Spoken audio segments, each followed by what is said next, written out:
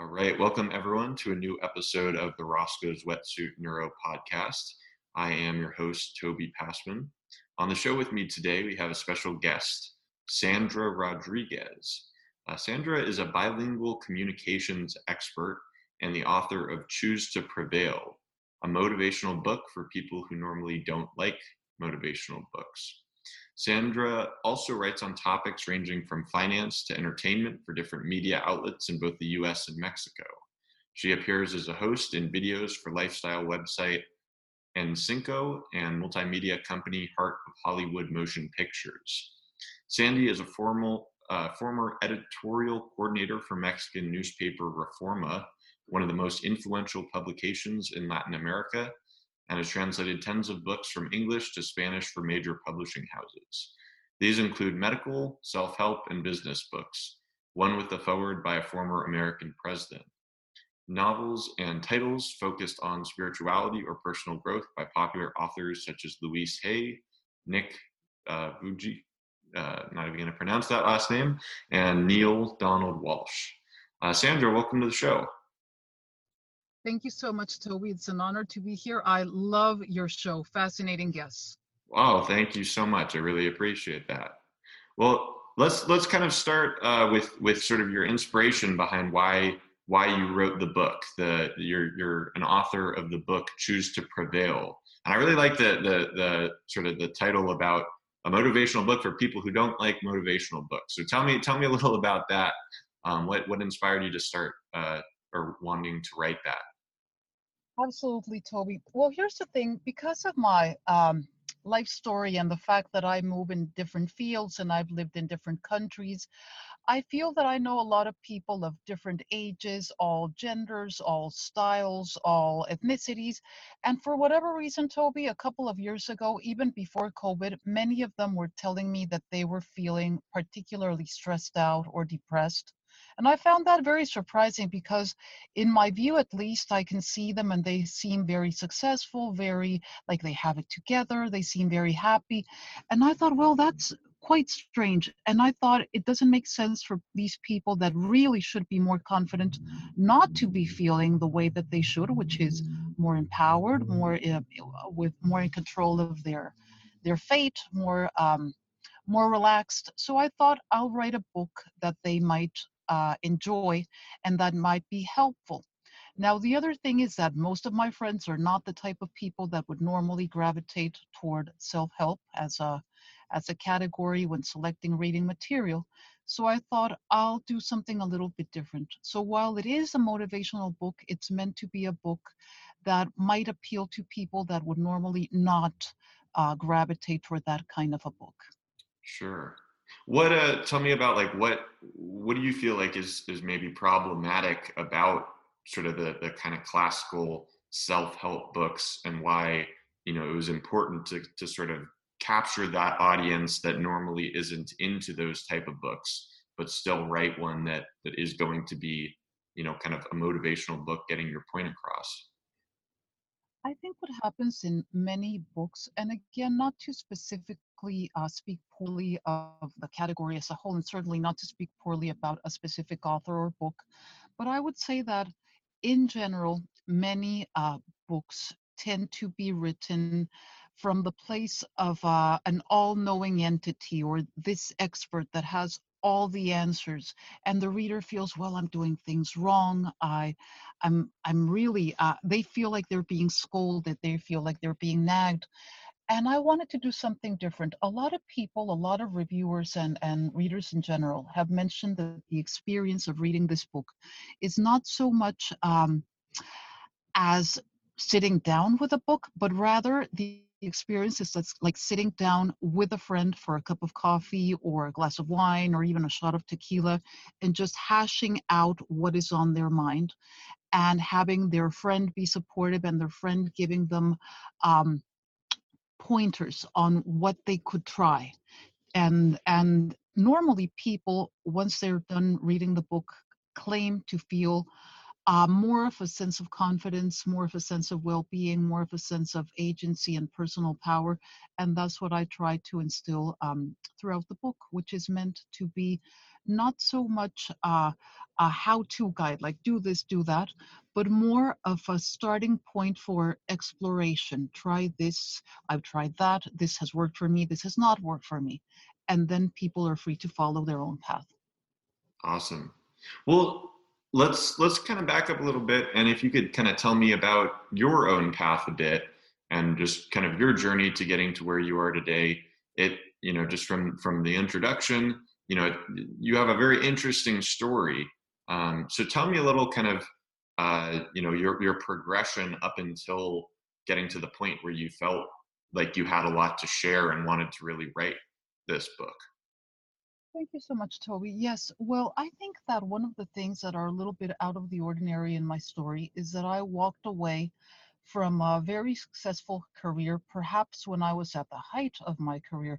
I used to be an editorial coordinator for one of the foremost newspapers in Latin America, and it was a passion for me. This was a career that I really enjoyed.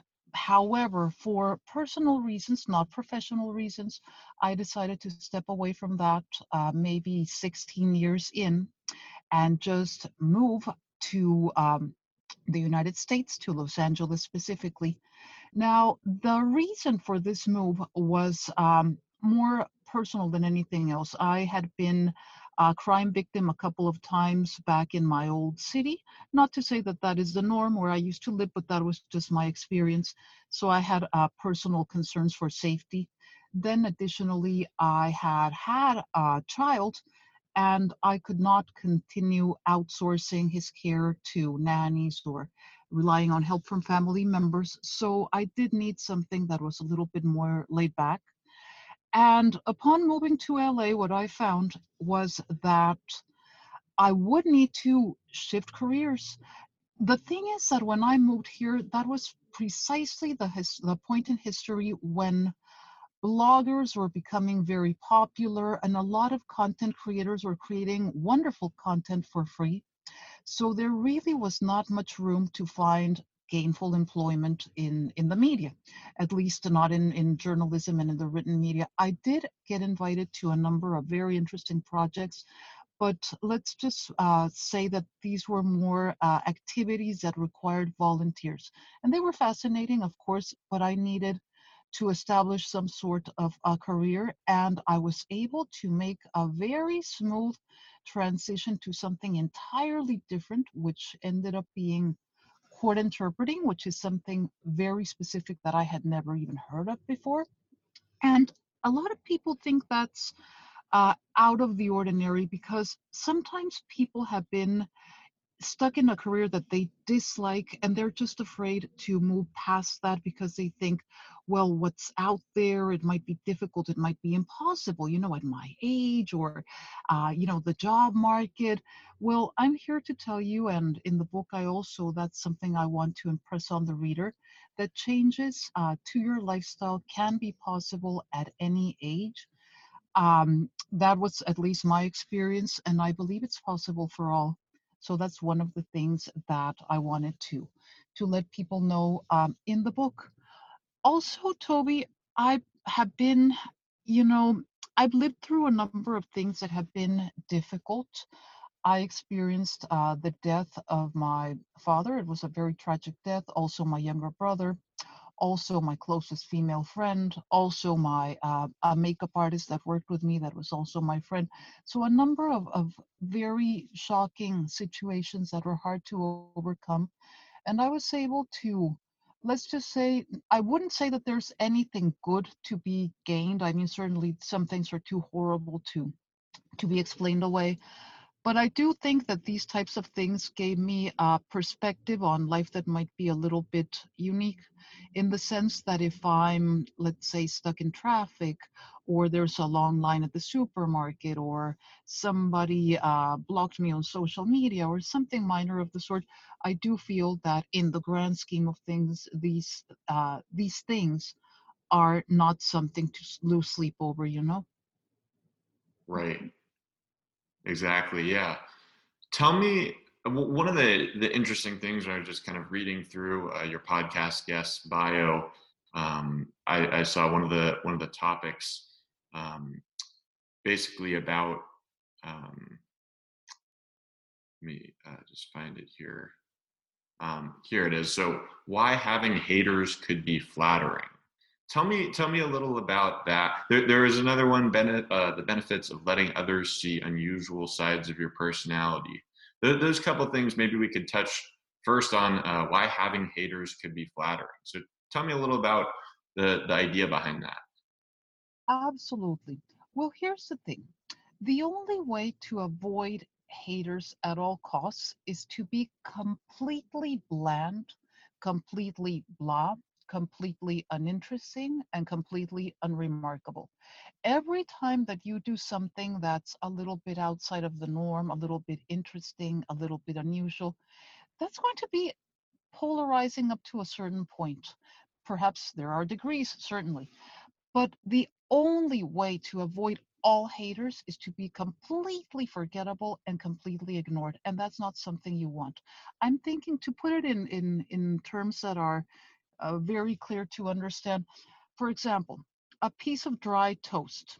I don't think many people can claim to hate a piece of dry toast. That wouldn't even make sense.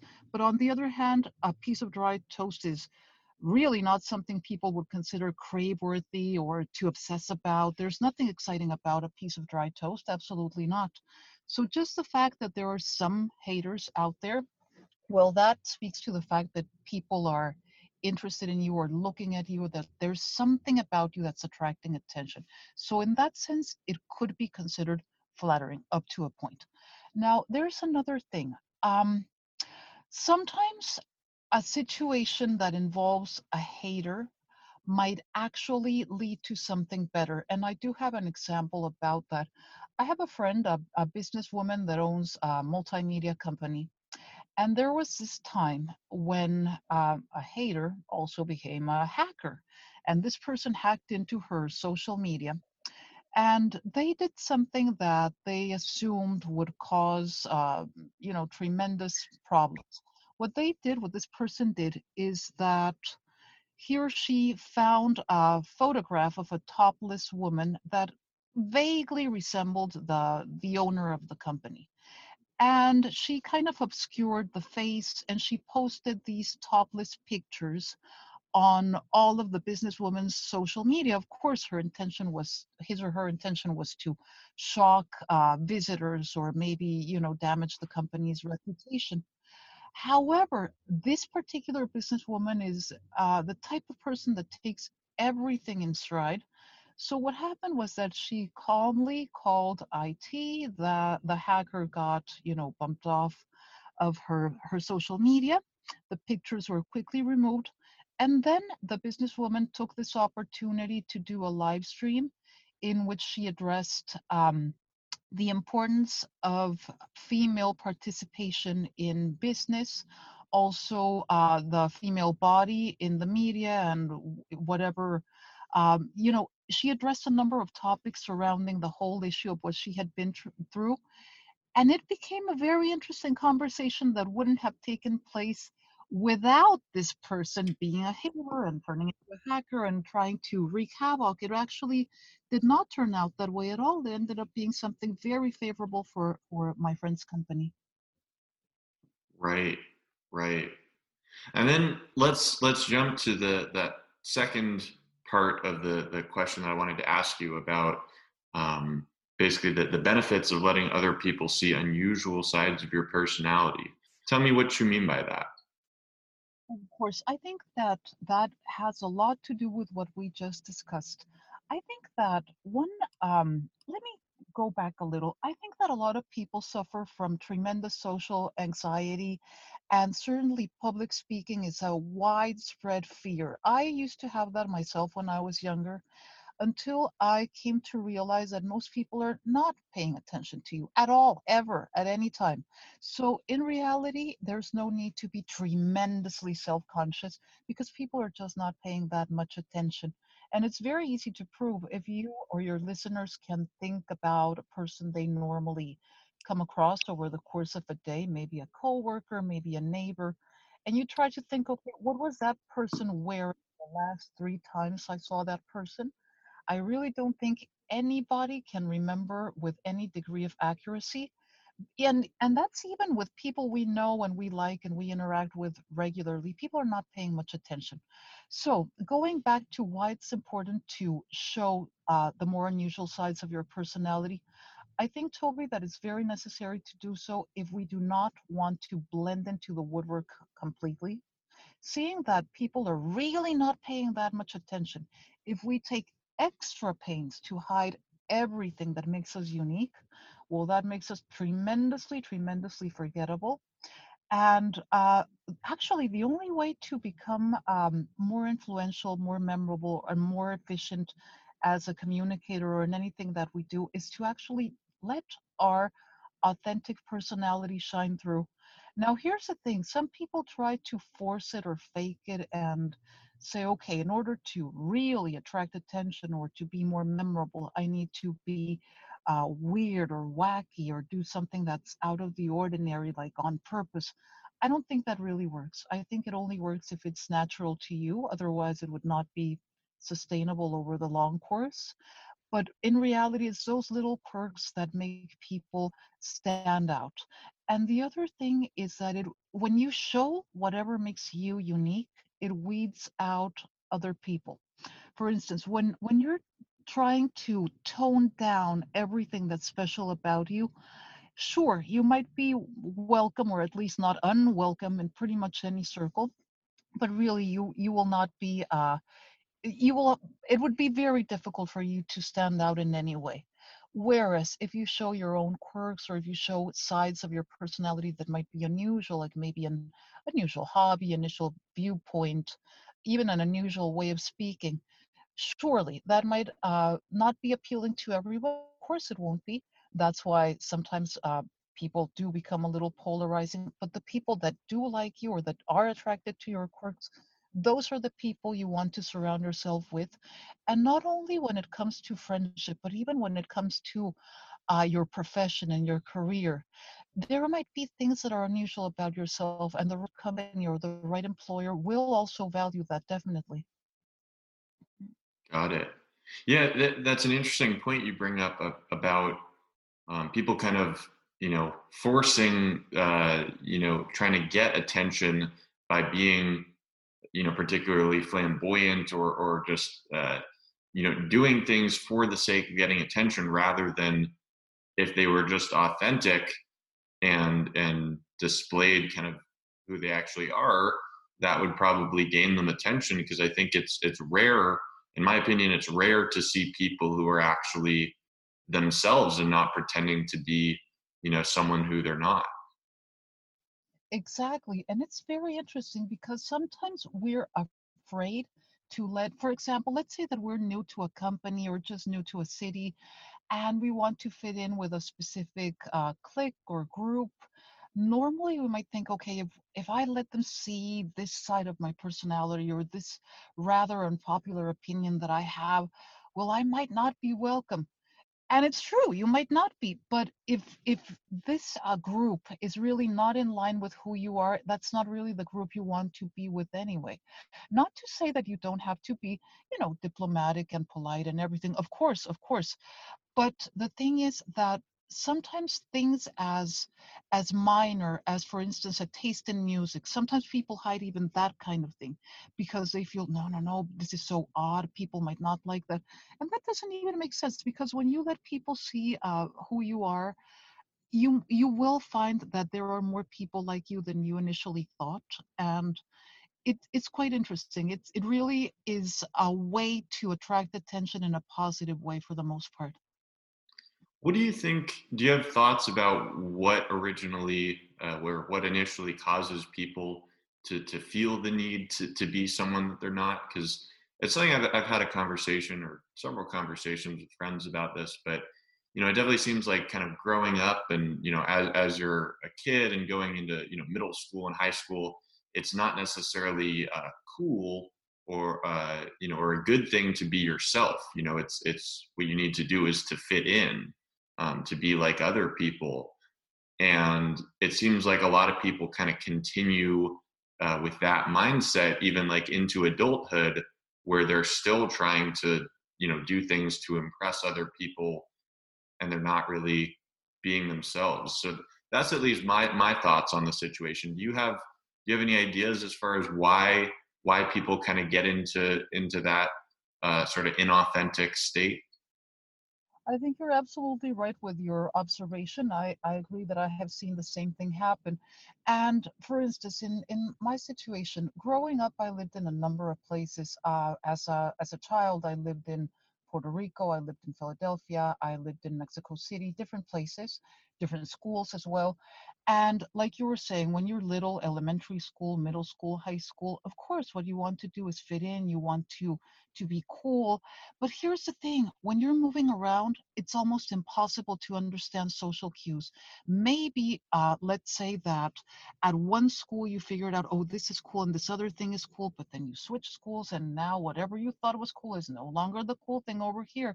So it's really very stressful for a young child or a teenager to go through that. But here's the thing, people do need to grow up in the sense that, yes, when you're very young, it's very, very hard to just be as authentic as you could be because people are normally struggling with their own self-identity and whatnot at that age. But once you're into your late teens, into adulthood, you really do need to drop the old story. I've seen this happen many times that people um, feel that they need to carry whatever was going on in their youth up into their later years, middle age, and such.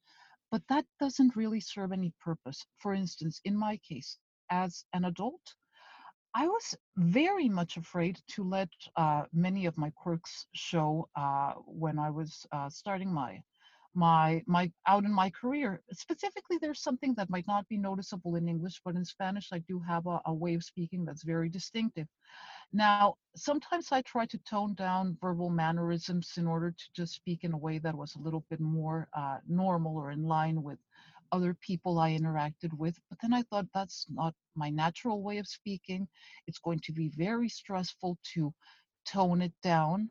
And when I decided to just speak the way I speak, and that's just the way it is, I became very much in demand in the media and in journalism specifically, because that is a field where an original way of expressing yourself is prized rather than looked down upon.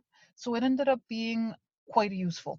I think that the reason people continue having those carrying over those fears from the past or those limitations from the past goes back to what we were discussing, that sometimes we feel very self-conscious because as adults we think everybody's staring, everybody's watching, everybody's interested, and the truth is that people are not. Even if we actually should be the center of attention, let's say that we are I don't know, a person on a sports team and we're being watched by our fans. Our fans are not watching every individual player 100% of the time. Like if you go to a sporting event, you're not focused on the quarterback or the batter 100% of the time. Your mind might wander, or you might check your phone, or you might speak with your companion. You might get up and get a snack. So the idea that people are constantly, constantly staring at us and judging us harshly is a little bit overblown. I think that there is the perception that we are being judged to a degree that is far higher than is the reality. So that's something that's important to keep in mind. People are not as interested in watching our every move as we believe that they are. That's one thing. And then the other thing is that identity is really not fixed. It can be changed at any time. Your self concept can be changed at any time, and it should be changed if whatever you have, whatever beliefs you have about yourself are not serving you well at any point in time, they can be changed. Of course they can. For instance, let's talk about something that might seem superficial, but it's really impactful on people's lives, which is their physical appearance or their appeal toward the opposite sex. A lot of people, male and women, were not considered the hot guy or the hot girl when they were growing up. Quite the opposite. They might have been considered the wallflower or the nerd or whatever the case may be. And then they blossom, they're ugly ducklings. And then they grow up and all of a sudden they find themselves pursued by many. And they're like, this is super strange. I never had that experience in the past. But it can happen and it does happen. And I've seen it happen countless times. Often when you speak with, for instance, models or many celebrities, they mention that that was indeed their experience growing up. They were never considered attractive, and now all of a sudden they find themselves considered sex symbols, and it's something that happens. It absolutely happens. One should never believe that whatever your situation was or your place in the social hierarchy or however you want to express it was when you were in high school. That does not need to carry over into adulthood. There's no need to. Right.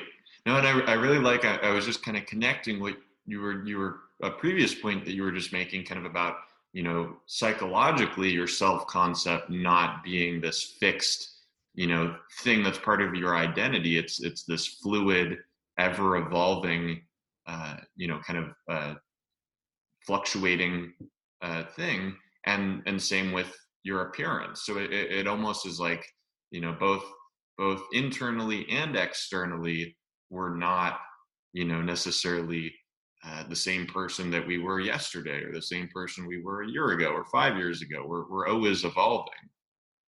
Absolutely. And the thing is that both internally and externally, you can make change happen intentionally, or you can, or even if you do nothing, it happens organically. So you should never assume that a situation is fixed. Much like sometimes people, going back to the appearance thing, because I think this is interesting, sometimes people here in the Western world, especially, feel that. They're concerned about aging. They're very concerned because they think, oh, well, I'm going to lose my looks. I'm not going to be attractive anymore. That's kind of not exactly the way it works. I have personally seen a number of people who are, by all objective measures, more physically attractive in their 40s, 50s, 60s than in their teens or 20s. And that's something that can be achieved either by choice or by chance. So it's not something that should concern people, because I know that that's something that weighs heavily on both men and women, even though it's not discussed very often. Interesting. Yeah. um what do you think as far as do you think that it sometimes is a motivator, people who did kind of struggle, regardless of whether that was internally or externally, kind of earlier in life, that potentially is going to give them the motivation to really kind of change things and become the person that they maybe wanted to be back in high school or growing up, but were never able to be? Oh, it's very likely. It's very likely that it can serve as something that can light a fire under you. For instance, let's think of people that were very unathletic growing up, and maybe they were picked last for the team, and that caused them grief up to a certain degree. There are two things that can happen once they grow up and that normally tend to happen. One is that they continue down that path and just say, well, that's just me. I'm just lazy. I'm just a couch potato. I'm just very unathletic, and they continue moving down that path. Or the second possibility, which is also something that I'm sure you have also seen, they think, okay, well, maybe that used to be me, but that's not me anymore. And all of a sudden, they're doing Ironman, they're doing a triathlon, they're doing a marathon, they're doing all kinds of things. They're completely ripped. They're gym enthusiasts, and all of a sudden, it's like they will go to the opposite end of the continuum, and it's very interesting. Certainly it can be a motivating force. If something was not to your liking when you were younger, you can change it, and I mean like completely change it, do a complete 180. I have certainly seen that happen and experienced it myself also. Right. Let's move on, or sort of switch gears a little bit. There was another piece that I wanted to touch on about sort of being able to, um, or why extremely sad thoughts are the antidote to everyday annoyances. So tell me about like the reasoning behind that. Absolutely, Toby. See, remember that I was telling you about the situations that I've had where a lot of people in my life have passed away, untimely deaths, very tragic deaths. I think that unfortunately, everybody has some degree of tragedy in their lives. Everybody experiences some major difficulty at some point or some tragedy at some point. Now, here's the thing. When you look toward your own life and you remember things that have been nothing short of tragedies, that causes anything minor to fade away in importance. I can't say that it will cause you to be completely zen. Like, for example, in my own case, I can say, well, because I lived through something terrible, I will never ever get annoyed during everyday life. Of course, that's not the case, but certainly when something is bothering me or just something that I find annoying, I sit down and I give it a little thought and I think, okay, how does this compare to that other thing that happened? And it really minimizes any stress or any annoyance that I might be feeling. And I think that's a tool that people can use in their own lives as well. Not to say that you always need to be focusing on terrible tragedies that you have lived through, of course not. But I think that anything that has been devastating in your life or very, very difficult on you really does help you put other types of things into perspective. Mhm. Agreed. Well said. Sandra, I wanna basically ask you kind of or touch on one last subject because we are coming up onto the end of the show. But tell me about ideas to minimize existential angst and nagging thoughts. That's a particularly interesting subject for me because I mean existential. I took a course, a philosophy course in college on existentialism, and found it really fascinating and very relatable, just in terms of kind of anxiety, existential anxiety that I've had in my own life. So tell me about that. Maybe if we can kind of break down just for the listeners, kind of what existential angst actually is first, and then kind of ways to minimize it. Well, absolutely. I think what happens is that often people are very concerned about what the meaning of their own life is. This might sound a little bit lofty, but it is a kind of thing that can keep people up at night. When you're lying in bed and you're wondering where's my life going? What does it mean? Why am I here? These are thoughts that might seem a little bit profound. They are profound, and they are things that cause many people a great degree of distress. Now, what I find, I don't know if you would agree, is that to some degree, you can frame this in a way that's a little bit more positive. Firstly, if you're having these types of thoughts, which are indeed nagging, which can certainly keep people up at night and kind of pop into their mind at any time. Okay, if you're having these types of thoughts, firstly, that means that you have the time and the capacity for profound self reflection, which is something not everybody has. So, at least that way, that you could say that you're doing better than most. So, that's something that I feel is important. Now, as to how to quell these thoughts, well, one thing is to understand that life in general does seem more meaningful when you're in service to others. And I think many people that have volunteered or that have offered help in other ways to the less fortunate have felt that their life does indeed have more meaning, but it doesn't necessarily have to be that everybody needs to go that far, go that route in order to feel more at peace. Another thing that people can do or try is simply to look at things that they have. For instance, if somebody has ever loved you, or you have made somebody's life better, that means something. That means that your life did have meaning. It did have a reason for being. It definitely did. So that's something that's important right there, knowing that things do have a meaning, and not necessarily because we fulfilled these, we met these extremely unattainable goals.